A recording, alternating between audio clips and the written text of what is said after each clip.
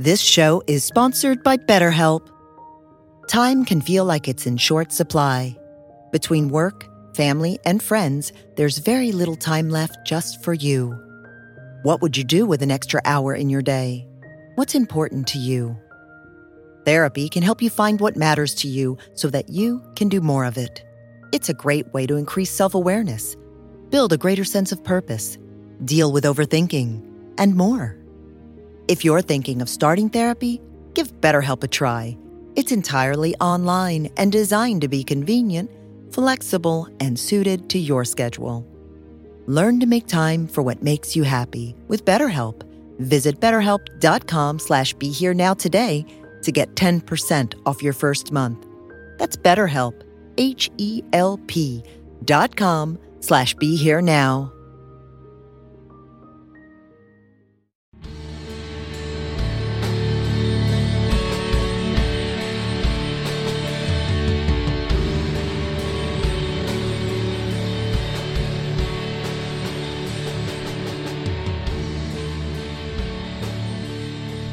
Hi everyone, this is Chris Grosso with the Indie Spirituals podcast on the Be Here Now network. And my guest today is Sam Bennett. Hi Sam, how are you? Hi Chris, great. Hi everybody. So let me just quickly read your bio before we jump into this fantastic new book you have, Start Right Where You Are. Sam Bennett is the author of Start Right Where You Are and Get It Done. She created the Organized Artist Company to help creative people get unstuck and achieve their goals. She's a writer, actor, teacher, and productivity specialist who has counseled thousands of artists and entrepreneurs on their way to success.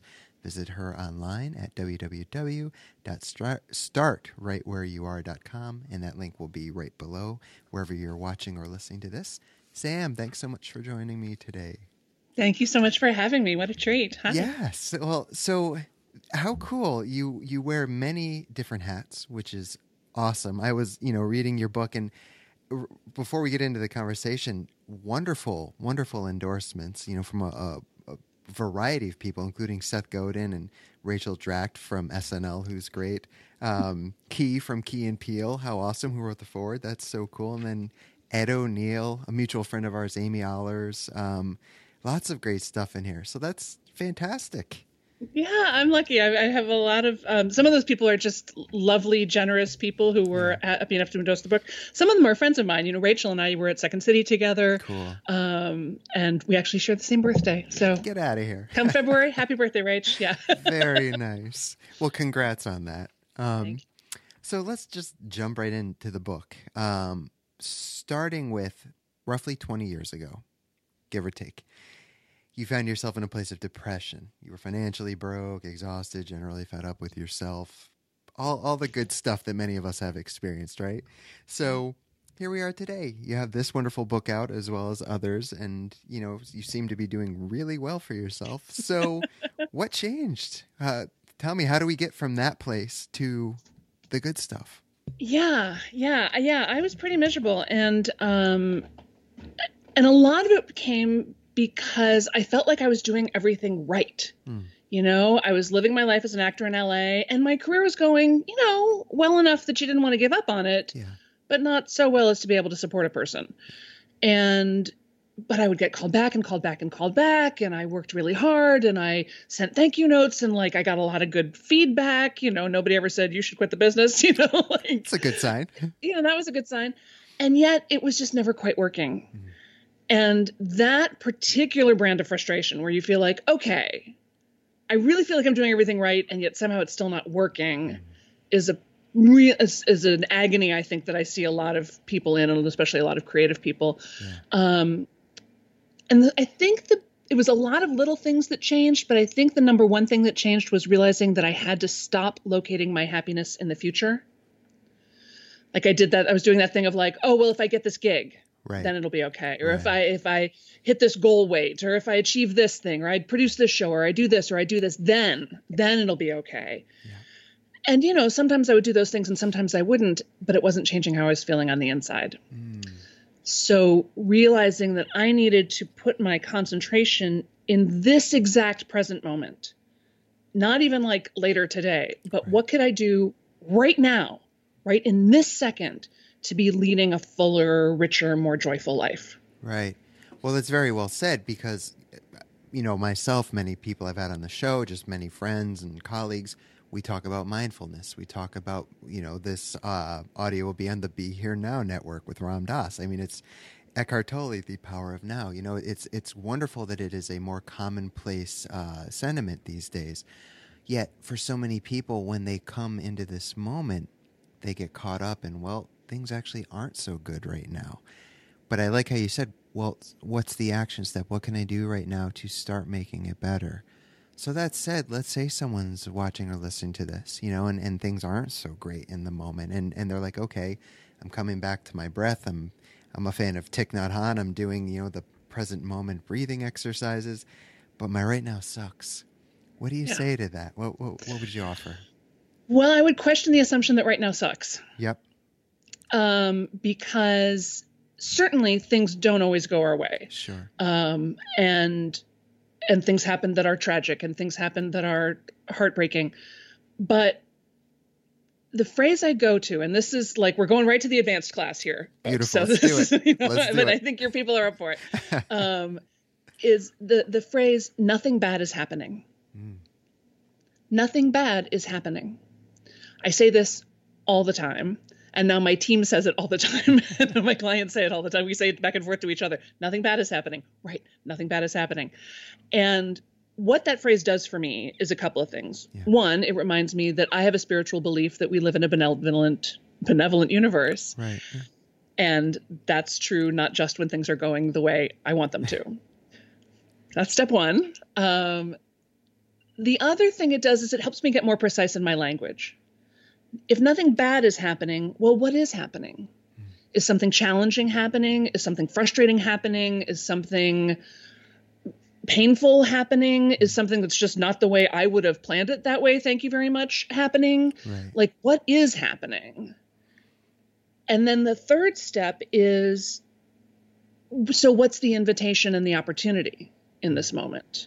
In this thing that looks like a mistake or looks like an error or looks like, a problem? What is being asked of me? Am I being asked to be more compassionate?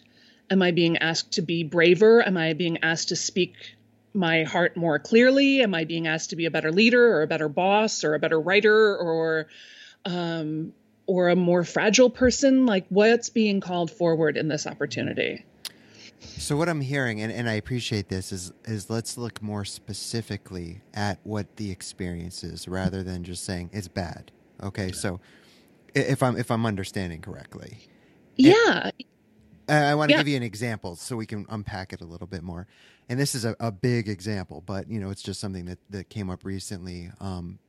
Currently I'm in a small rural town in Connecticut, and there's been a rash this whole year and years past, but especially this year, a lot of heroin deaths with the youth. And one just happened last week. And it's, to say tragic, that doesn't even do justice to just how horrible it is. Now, if I say to the family members, they're saying this is bad, I'm obviously not going to say it's not bad. Like they're in mourning, they're in their grief period, and you need to, of course, respect that. But so what I'm hearing is the way when they are ready to look at it is, but besides bad, what is this experience really? Is that correct? Yeah. And absolutely. We never want to go around telling people that their pain is not their pain. And in some ways, that's my point, is everyone gets the same amount of pain. Okay.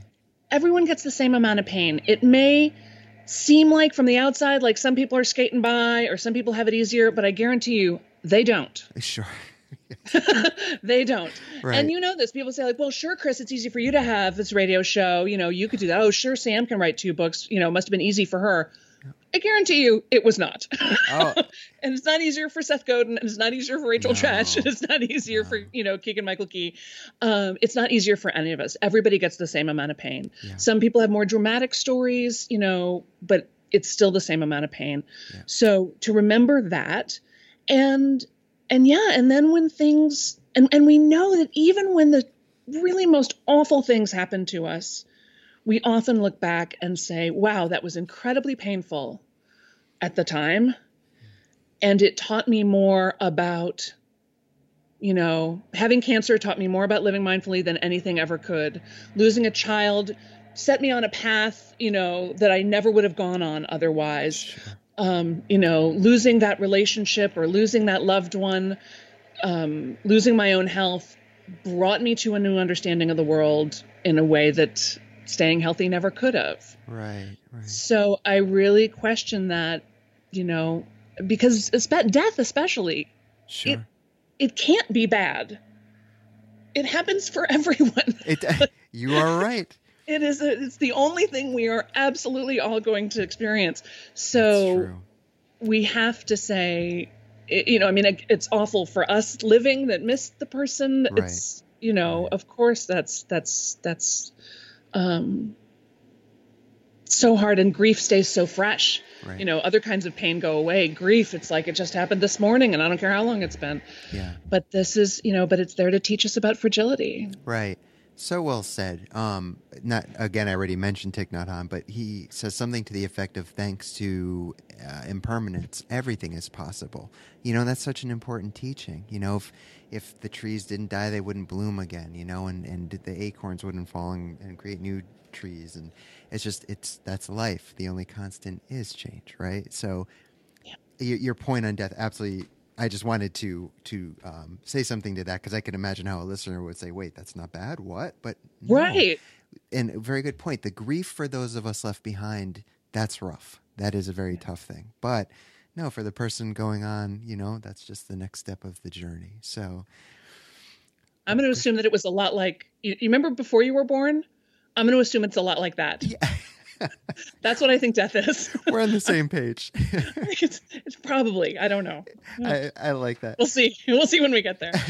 What I really appreciate too, Sam, is in the book and even already in our conversation, how candid you are. You put things out there, and that's, I think, such an important thing. I don't know if you consider yourself a teacher or not. That label's gotten tossed on me as well, and I feel kind of weird about it sometimes, but I think that is so important for the teachers to be their authentic selves when presenting this material. For myself, going back to what you were saying a few minutes ago, people think you have a few books out and things are great, and or you've done this or that, acted, and we all have the same amount of pain and sadness. And absolutely, so many times I've had people write or comment like, hey, I saw your book in Barnes & Noble. I didn't know you were this rich and famous author. I literally laugh out loud. Rich and famous. No and no.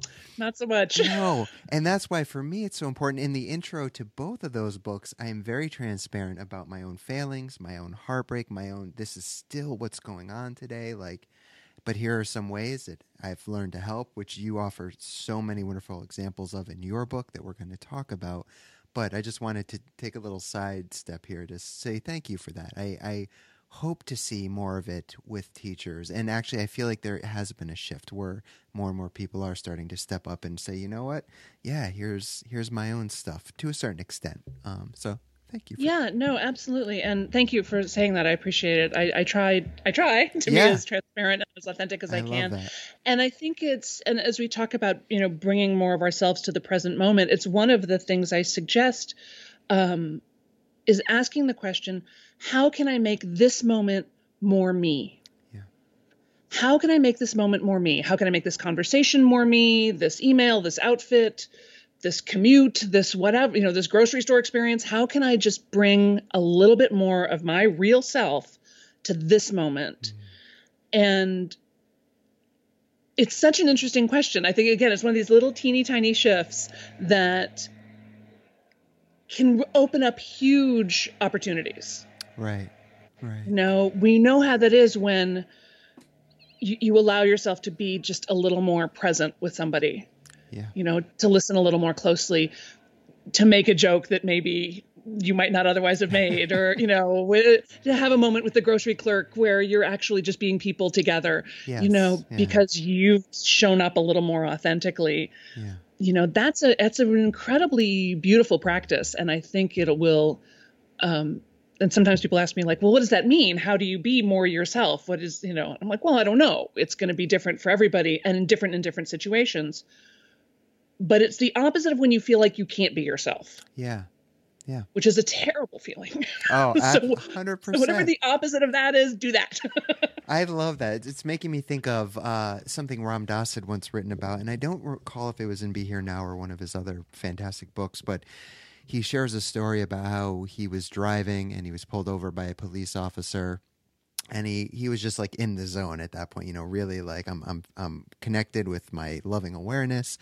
And as the officer approached his car, like, and this is back in the very counterculture 60s, he was just like, you know what, man, here's a guy playing a role. I've got the beard. I'm playing a role. And underneath that, that's where we're together, like when we say namaste. And he said, like, he just brought all this like love and, lightheartedness into that situation. And the officer was totally cool. And it was a beautiful exchange. And I've just always loved that story because I've had no shortage of run-ins with the law in my life. And I've not handled them nearly as good as that when I was younger. But I remember that these days, and I really think that's a beautiful practice. I mean, with anyone. So like you're saying, you're in line at the grocery store. And yes, there's someone playing the role of the clerk, and I'm playing this role of the consumer. But underneath that, here we are, two human beings, right? I think that's a beautiful practice. Thanks for sharing that. Yeah, Ram Dass has always been one of my favorites. And I remember, I think somebody I knew went to go hear him speak this a million years ago. And said he came out and was sort of, and the crowd sort of goes wild and he's sort of taking everybody in and breathing into the moment. And finally he says, Ram Dass is here, just sharing love in this moment with you. He says, and Richard Alpert is counting the house. Exactly. Right. I talk about transparent and authentic. Like, I love that. And I love that how he demonstrates the ability to exist on both planes because we do, and this in some ways is the struggle. We read all this inspirational literature, we watch the webisodes, we listen to the podcasts, but until you put it into practice, it's like reading about swimming. Right. You can understand everything there is to know, but it doesn't have anything to do with what happens once you get in the pool. No, exactly. And you got to get in the pool. Said. Got to. Got to immerse yourself. And that's great you say that about Ram Dass. I was just out with him in Hawaii, and he still to this day does the same thing. He's teaching. He kind of pokes fun at the whole role he's playing. And this was my first time getting to meet him in person. I'd done a few conversations with him, and it was same here, right? It's like, oh my gosh, kind of freaking out a little. But I will tell you, it was pretty priceless. So I get to go up to him and I say hi, and it's just like, what do you say to someone who's had such a deep impact? So all I could really start to think of is I just looked him in the eyes and said, thank you. And his response, he kind of goes up towards my little goatee because those who are familiar with Ram Dass used to have a huge beard. And the first thing he says is, it's so little. Like, and I'm like, Ram Dass just busted my balls. That's amazing. Like, wow. And that's exactly what I needed because that's how I am. I'm a fun, lighthearted person. It was like he met me right where I was just to like kind of like bring me back down a little bit. And it was really beautiful. So anyways, you're the first person I've got to share that story with on the show. So yay. That's great. That's funny. But enough about Ram Dass. Let's talk about Start Right Where You Are. I wanted to read a little excerpt that I think gives a nice kind of overview of the book, and then we can unpack this. So you write, you too can be calmer, more creative, more loving, and more compassionate with yourself and others. You can feel more confident in yourself, and you can be more prosperous. You cannot escape the pain of life. No one can. But you can increase your joy. So that's what this book is for, to help you make the little changes that will lead to big joy. And big joy can make a big difference. It could even change the world. I so love that, Sam. So, there's a lot we can unpack out of all of that. I wanted to start with the first part about being calmer and creative and more loving, towards ourselves and others. It's so important. Often we'll work on cultivating that towards others or towards ourselves, but not both, So can you talk a little more about that? Yeah. There's there's a phrase again that comes up late in the book. And as you say, there's like a million, the chapters are very short. They're like a page or two. Yeah. It's really meant to be sort of pick up, read a little bit, put it down. Yeah. And every chapter has little action steps. So there's a little something you can do again, right in this moment. And one of the ones that shows up in the end, and again, this is kind of the advanced class, is the phrase, "There I am." There I am. And it's just a practice of mine. I don't even know where I got it from or why I started doing it. I think I started doing it to sort of try and interrupt the endless self-criticism and then judgment of others that was happening inside of my mind. Sure. But so I see someone walking down the street towards me and I think, there I am. There I am. And I see someone who's morbidly obese and I think, there I am.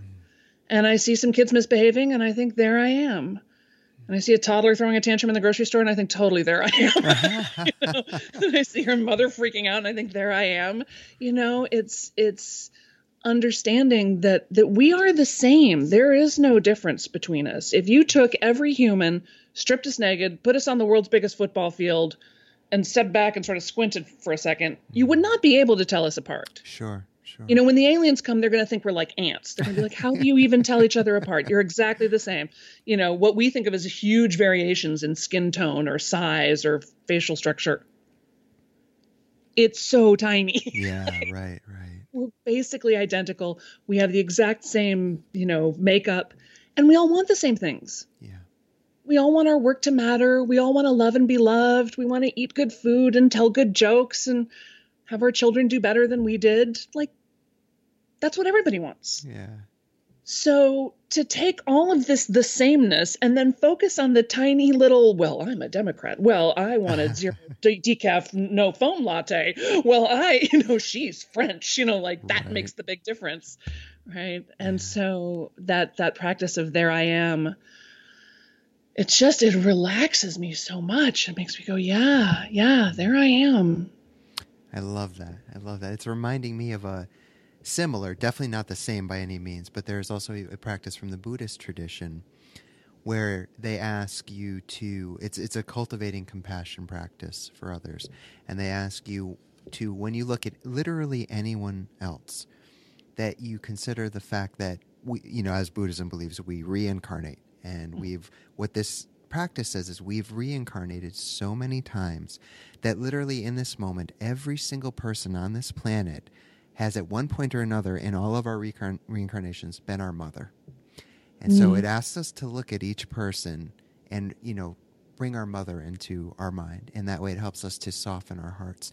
Now, if you've had a rough relationship with your mother, which many of us have, you just replace that with a dear person in your life, father, friend, whomever. But I really like that practice. Anything, like your practice, beautiful. Anything that can help us come together, to soften, to be gentle, and with ourselves and others. So important. Okay.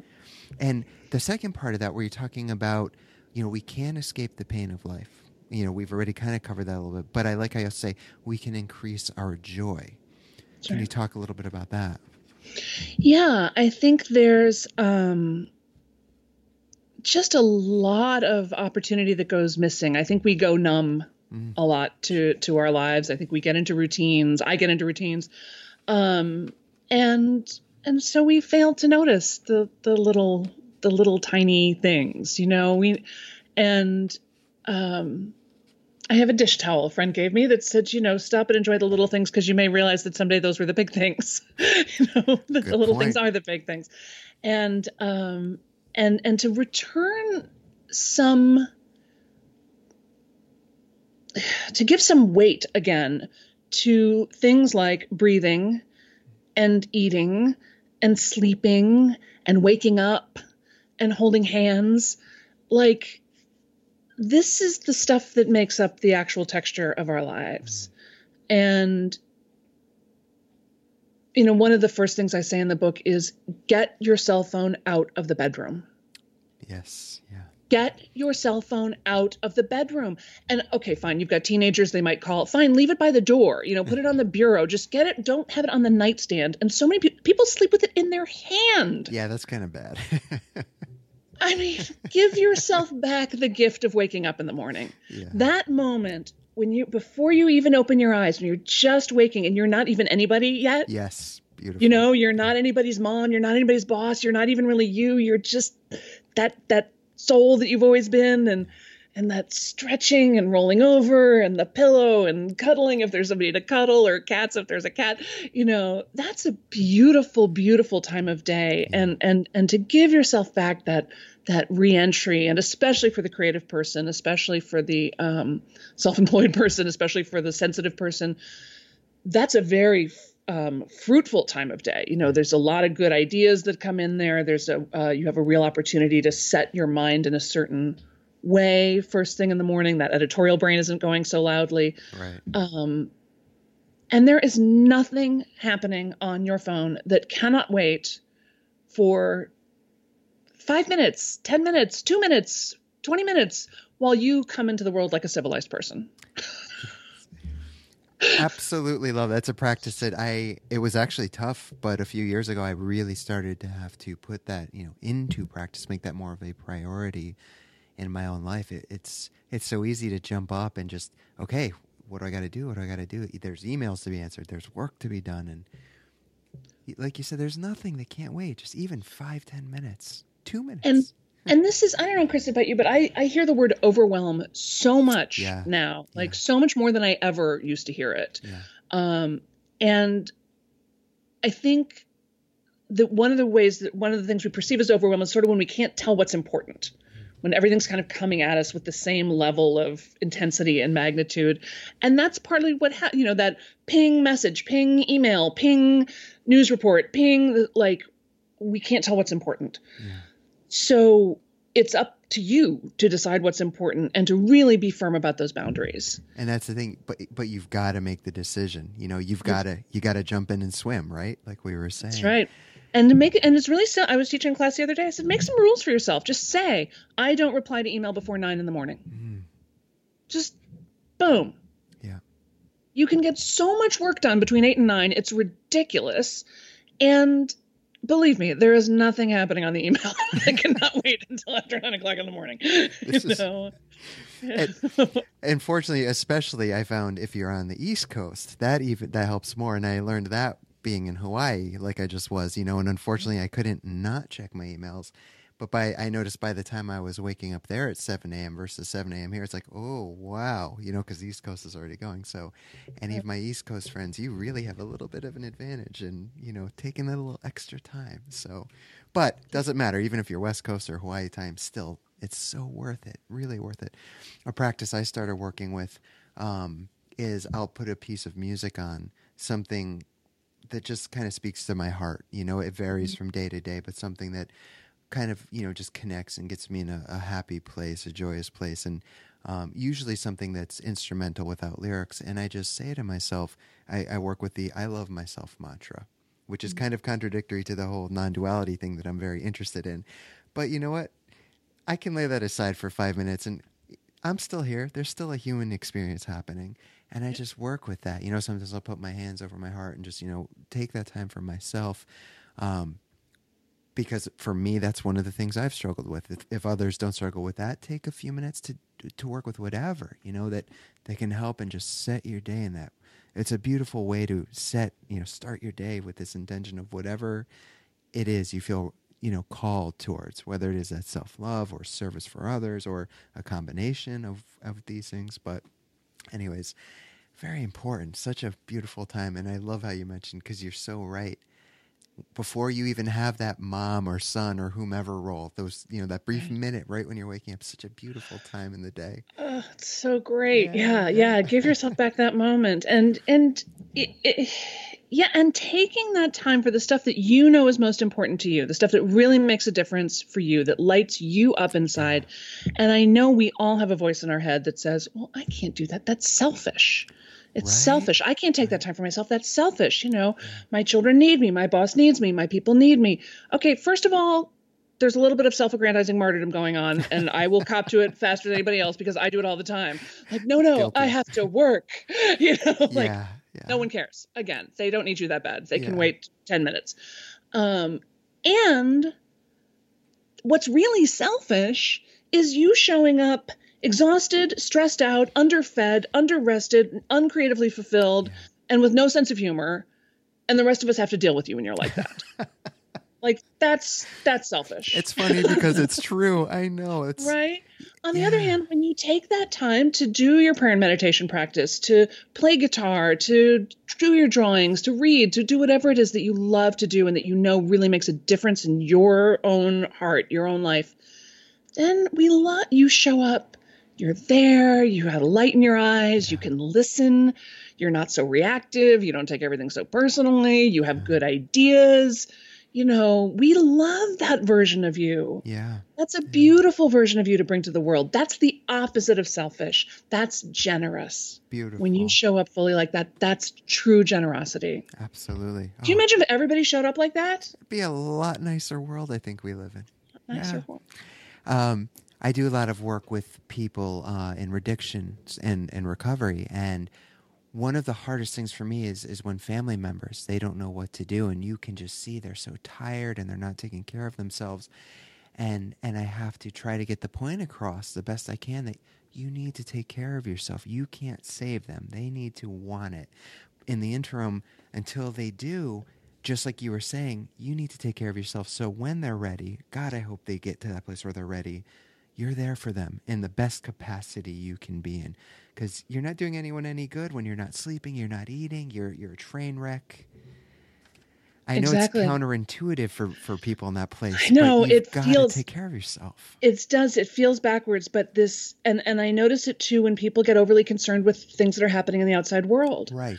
You know, and I know how attractive those things are. I know how intellectually engaging those things can be. I know how heartbreaking they can be. You know, stuff happens on the other side of the world and we think, oh my God, you know, or in our own backyard. But here's the thing. We don't have any power over those things. Exactly. Those things are outside of our sphere of influence. And those people are out, you know, somebody trapped in addiction is outside our sphere of influence.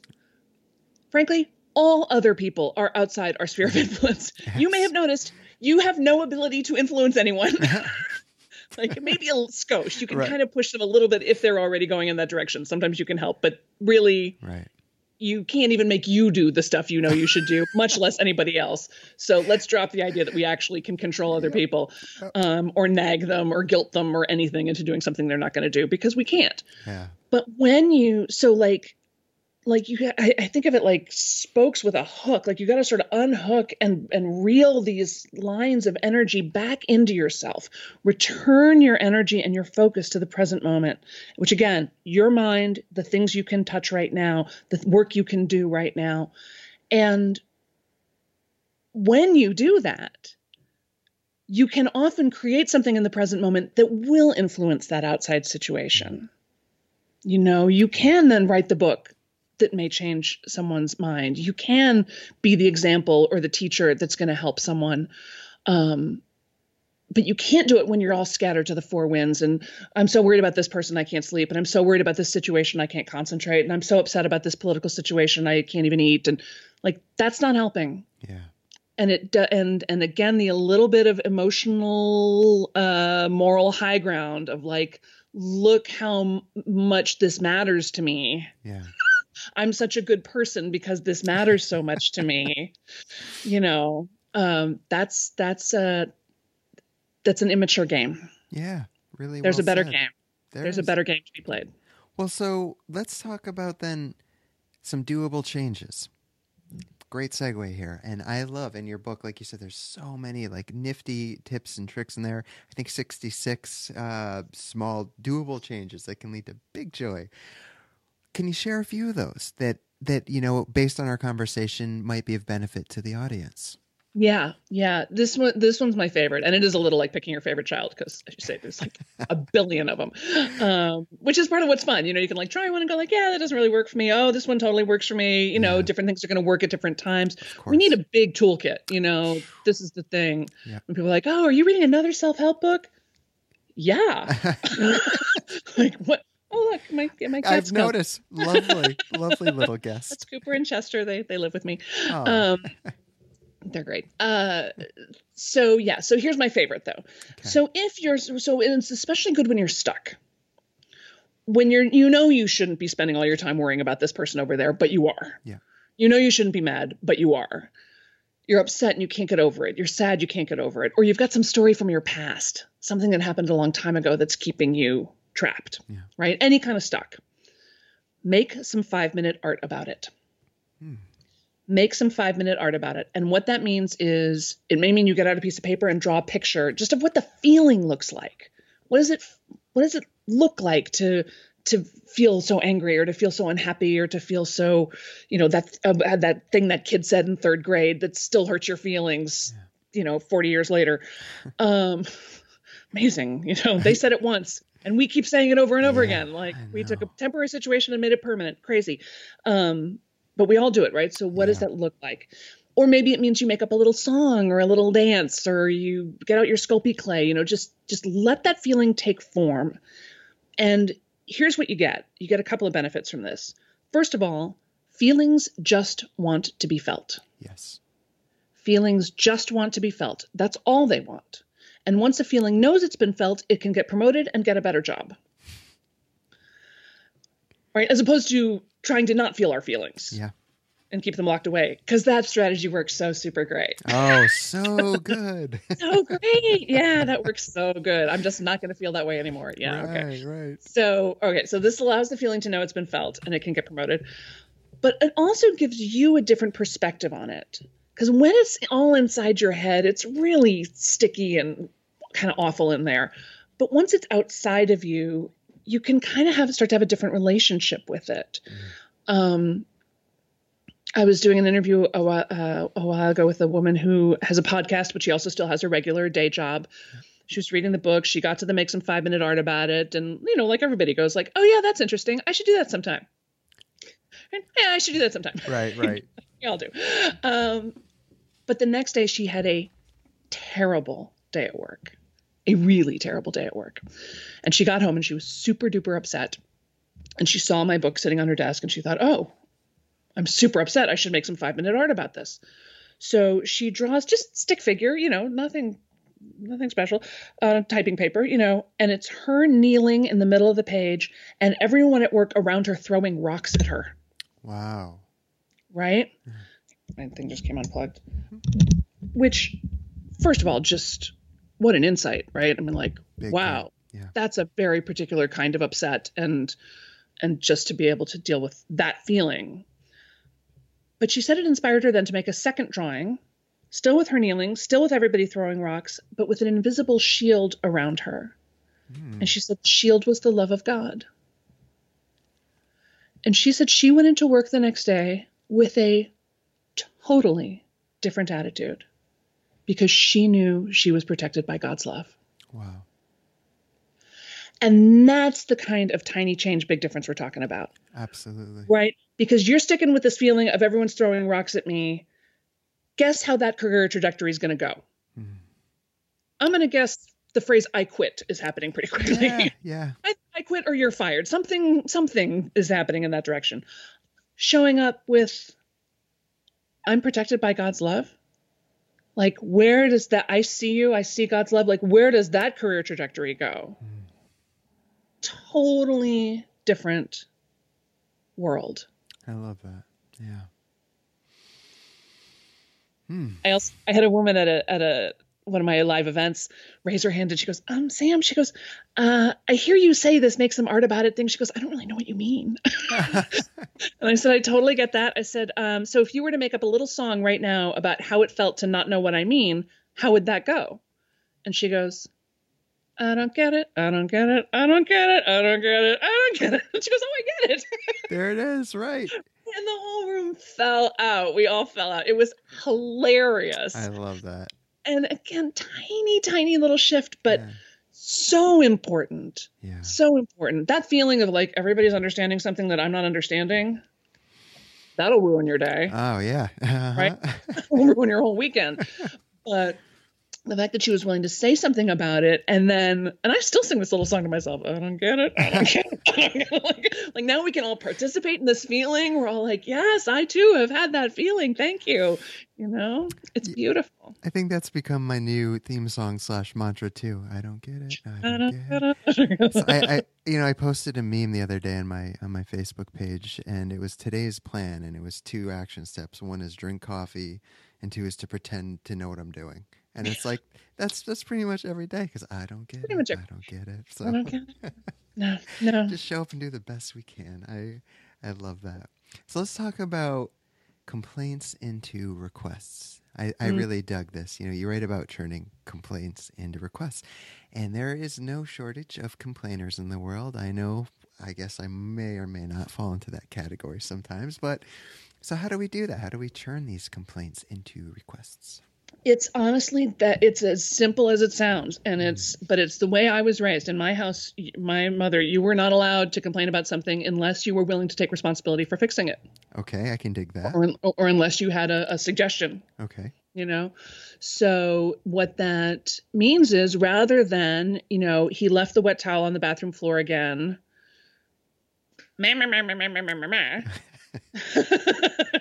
Like Charlie Brown voice. Right. Which is kind of what it turns into when people complain and nag at us, right? Right. I mean, first of all, just notice the complaining is a terrible strategy. Yes, very well said. It just doesn't work. It's a crappy strategy. Much like nagging, it's just a crappy strategy. So find a better strategy. Yeah. One suggestion might be saying, sweetheart, could you pick up the dirt, the damp towel from the bathroom floor? The person may say no, but they may say yes. Right. They may say yes and then still not do it. We don't know. But we can make the request. We can say even more strongly, sweetheart, I don't think the towel wants to be on the floor. I think it makes the towel sad and moldy. And it means that then I have to dry off with a damp towel. And I really hate that. Could you please hang up the towel? We can give a little more context. Yes. Explain a little more about why this matters to us. They still may or may not do it. Or we can just take responsibility for the problem and hang up the gosh darn towel ourselves because clearly we're the ones who care about it and the other person does not. So I like that, though. You at least start out by asking, and if you can't get to that, point where they're going to do it, take the responsibility. Your mom sounds like a wise woman. That's a great lesson. Very wise woman. So, how about then? And this was a fun one. Happy grown-up naked time. Happy grown-up naked time. Who doesn't love the sounds of that? So let's talk about it. That I really liked that part of the book. So this is the easiest way to talk about happy grown-up naked time is to have you all do something with me. So just right this second, just hold your own hand or put your hand on your arm or your face or something wherever you can reach, right? And just for a second, just notice your own hand. Just notice the skin and the texture and the temperature and the strength of it or the weakness of it, the scars on it. Our hands do a lot of work for us and really uncomplainingly, and they almost never get any attention for it. And that's really what Happy Grown-Up Naked Time is about. It's about taking, half an hour a week, Wednesday nights at 6:30, Happy Grown-Up Naked Time. And being alone or with a partner, whatever, nude. And just remembering that you have skin and that you have a body and that it loves you. And whether you give yourself a foot massage or just, hold your own face. Again, if there's a partner, if this is something you want to do with someone, I think that's beautiful. Yeah. If it gets sexual, right on, but it doesn't have to, right? It's not about sex. Some people don't want to have sex. Some people can't have sex. Sure. Some people are too exhausted and tired and mad to have sex. I tell the story in the book of my friend Annie, who was, she had a boy who was a toddler and she was taking care of another toddler in the neighborhood. And she said by the time her husband Charlie got home at the end of the day, she was like, don't touch me. Yeah. Right. I am covered in sticky fingerprints. I have been public property all day long. Don't touch me. Yeah. So this is an opportunity for moms like Annie, for grownups of all kinds, to just be intimate with our own bodies again. And there's a really interesting study they did in Great Britain about slow touch, right? So patting yourself like you would an animal, and then going half that speed and then half again that speed. And that touching yourself in this really slow way improves your self-concept. It actually improves your self-esteem. So noticing the contours of your own body and caressing your own body can actually make you feel better about yourself. I absolutely love that. And it seems to nicely also lend itself to the practice of mindfulness. If you're there really just, like with the hands, that's the first thing I thought of. I honestly, yes, I work with my hands all the time. We all do. But when was the last time, besides when I was reading your book, I took the time to really look at my hands or, my arms and wow, this body does so much for us and it gets neglected so often. And yelled at. Right? No, but yeah.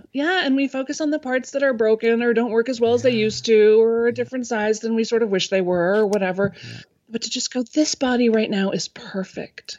Yeah. It's perfect.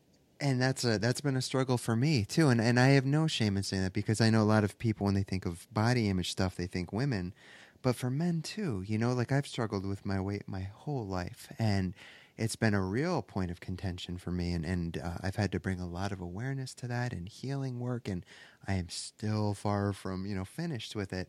But on a good day, it's a good day. I wrote in my second book, there are days I can look in the mirror and like the person that's looking back at me. Again, that's a good day. But that good day is better than, it was so bad for me that back about 10 years ago when I was living in an apartment by myself, I literally, besides a small mirror in the bathroom, could have no other mirrors around because I could not stand to see my reflection. Or if I was walking into a store that had a glass door, I would look at the ground because I didn't want to see that person walking back. How sad is that? And not just for me, woe is me, but how sad that there are so many people that live like that in the world. It's heartbreaking to me, because you're right, we are beautiful. We really are. So. And I'm so glad you said that, because because women in body image gets a fair amount of press. Men in body image doesn't. In some ways, I think it's almost harder for men. Yeah. Because there's not so much of a way to talk about it. There's not as much language around it. There's not as much sort of support or evidence around it. But yeah, and here's the thing, because I can hear people out there going my body is not perfect, Sam. It's not perfect. My body's not perfect. My body has a disease. My body is broken. My body is whatever it is. Good point. And I want to say it has to be perfect because there's only one version. Yeah. There's only the body you have right now. I think sometimes we act like there's two of us. Right. Like there's me, and then there's this more perfect version of me. And if it was like that, then that would be better. But there isn't. Yeah. There's only one. And when there's only one of something, it has to be perfect. Such a good point. Because there isn't an alternative. There isn't a better or worse version. There's just the one. Yeah. So it has to be perfect. And whatever changes you would like to make in your body, you can only make them from this present body. Yeah. And again, these little, talk about 1 degree shifts. You can't lose 30 pounds right now. Right? Not without lopping something off. Yeah. But you can start loving yourself the way you think you would if you were 30 pounds thinner. You can start eating the things that a 30 thinner pound person eats. You can behave in the world like that person. You can dress like that person. You can show up like that person. And sure enough, you'll get there. Yeah. You will absolutely get there. But to punish yourself for not being there yet, to yell at yourself because you don't look like the media says you should look, or your own head says you should look, or your parents said you should look, or whatever, that's heartbreaking. And for me, I notice ingratitude in it as well. Yeah. Like your book's titled, Start Right Where You Are. And that's, I lost a significant amount of weight years ago, but it didn't, like you said, I didn't lop a body part off. It was a long journey, and it continues to be. My weight fluctuates, and, some weeks are better than others. Some days are better than others. But I show up and I do what I can. I do my best each given day, knowing that my 100% is going to shift from day to day. But as long as I'm doing the best that I really feel like I can in that day, then what more could you ask for, And that's exactly right. Yeah, good. And to remember that everybody's doing the best they can. Right. Yeah, right. Everybody's doing the best they can with the information they have at the time. Yeah. And you're always doing the best you can too. And sometimes your best is really crappy. Yeah. Right? Sometimes my best is really crappy. Yeah. Sometimes, that happens. But yeah, you can only do what you can do. Yeah. And I appreciate too how you're talking about, you didn't word it like this, but perfectly imperfect, like loving ourselves. And that goes for the physical aspects, the mental and emotional aspects, because that is still a part of who we are. And that was something that, I've been working with the last several years. That point was really made clear to me. I have a friend who is a breast cancer survivor, and she talks about how, you think of the word cancer, and I see a lot of like F-U-C-K cancer. Normally I'd say, but I don't know. I'm just being respectful. But, F cancer, that's the big thing. And I get that sentiment, and it's heartbreaking because it's taken so many lives. But my friend, who's a survivor, talked about how she went completely a different way about it and loved her cancer. And she loved it because it was a part of her. And to not love any part of her didn't feel right to her. Now, I'm not saying that everyone who has cancer, if they love it, it's going to magically cure them. And I don't think she's saying that that's what cured her either. But she's saying that that was the mental approach she took to that. And that's so beautiful to me. When someone can do that with cancer, let alone, the myriad other things that we struggle with as human beings on a day-to-day basis. But just learning, not to compartmentalize. It's all part of who we are. So why are we going to hate or dislike or try to repress or disown? That's where all the shadow stuff comes up. So exactly. Anyway, so let's talk about 4-7-8 breathing, because if we cannot have enough breathing in our lives, right? I think that's such a wonderful practice. So can you explain that to us? I can not only explain it, we can do it. Let's just do it. Let's do it. Okay. So we're just going to inhale for 4, hold for 7, exhale for 8. Okay. That's it. That's the whole banana. We'll just do it one time and I'll count us through it. Okay. So let your belly go really poochy soft. And let's inhale, 2, 3, 4, hold, 2, 3, 4, 5, 6, 7. Exhale, 2, 3, 4, 5, 6, 7, 8. So what's the benefit of doing this? For someone who's not familiar, I'm sorry, with meditation breathing practice. Yeah, no, for me it makes me go, We don't really need to have much more than that, do we? Yeah. And, you can do it one time, you can do it 3 times, you can do it 10 times, you can do it for as long as you can stand to do it. It's gotten me through 15 years of Los Angeles traffic. It's gotten me through, right? Through the health crises and financial crises and, all kinds of auditions, bad nerves. My friends with insomnia say it's great for insomnia. And I don't even know where I learned it. When I was doing the book, actually, I did some research on it because I thought I must have learned this from somewhere and I should give credit to whomever I learned it from. But it turns out it actually shows up in a lot of different traditions. And I honestly don't know where I got it because I started doing it so many years ago. Yeah. And I open all my classes with it. I open all meetings and rehearsals with it. It's a way to bring everybody into the same space at the same time. And there's something about the counting, the 4-7-8 counting, that it's close enough to being like math that I can't be anxious and count at the same time. It's like it just confuses me enough that I can't actually hang on to my anxiety while I'm counting. That's great. Yeah, it really pulls you in, and I've got to be here now and really focus on this. That's wonderful. So we're almost out of time.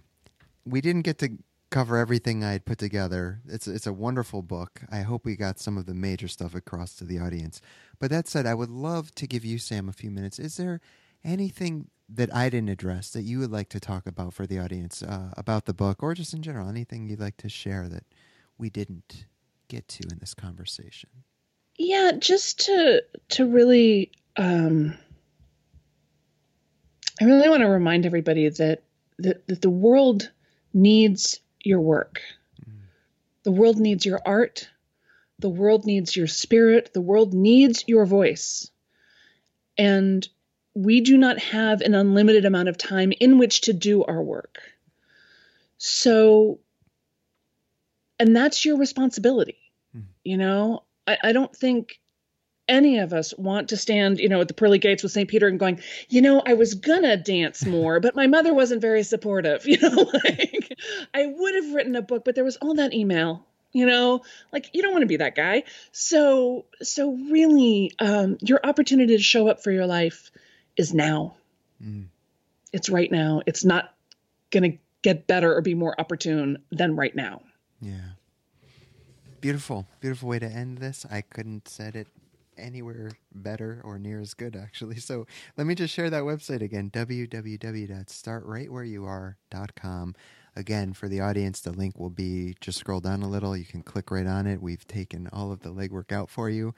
Sam, it has been a real pleasure having this conversation with you. Thank you for writing this wonderful book, and thanks for the work you're doing in the world. It's needed and appreciated. Oh, back at you, Chris. Thank you so much. Thank you.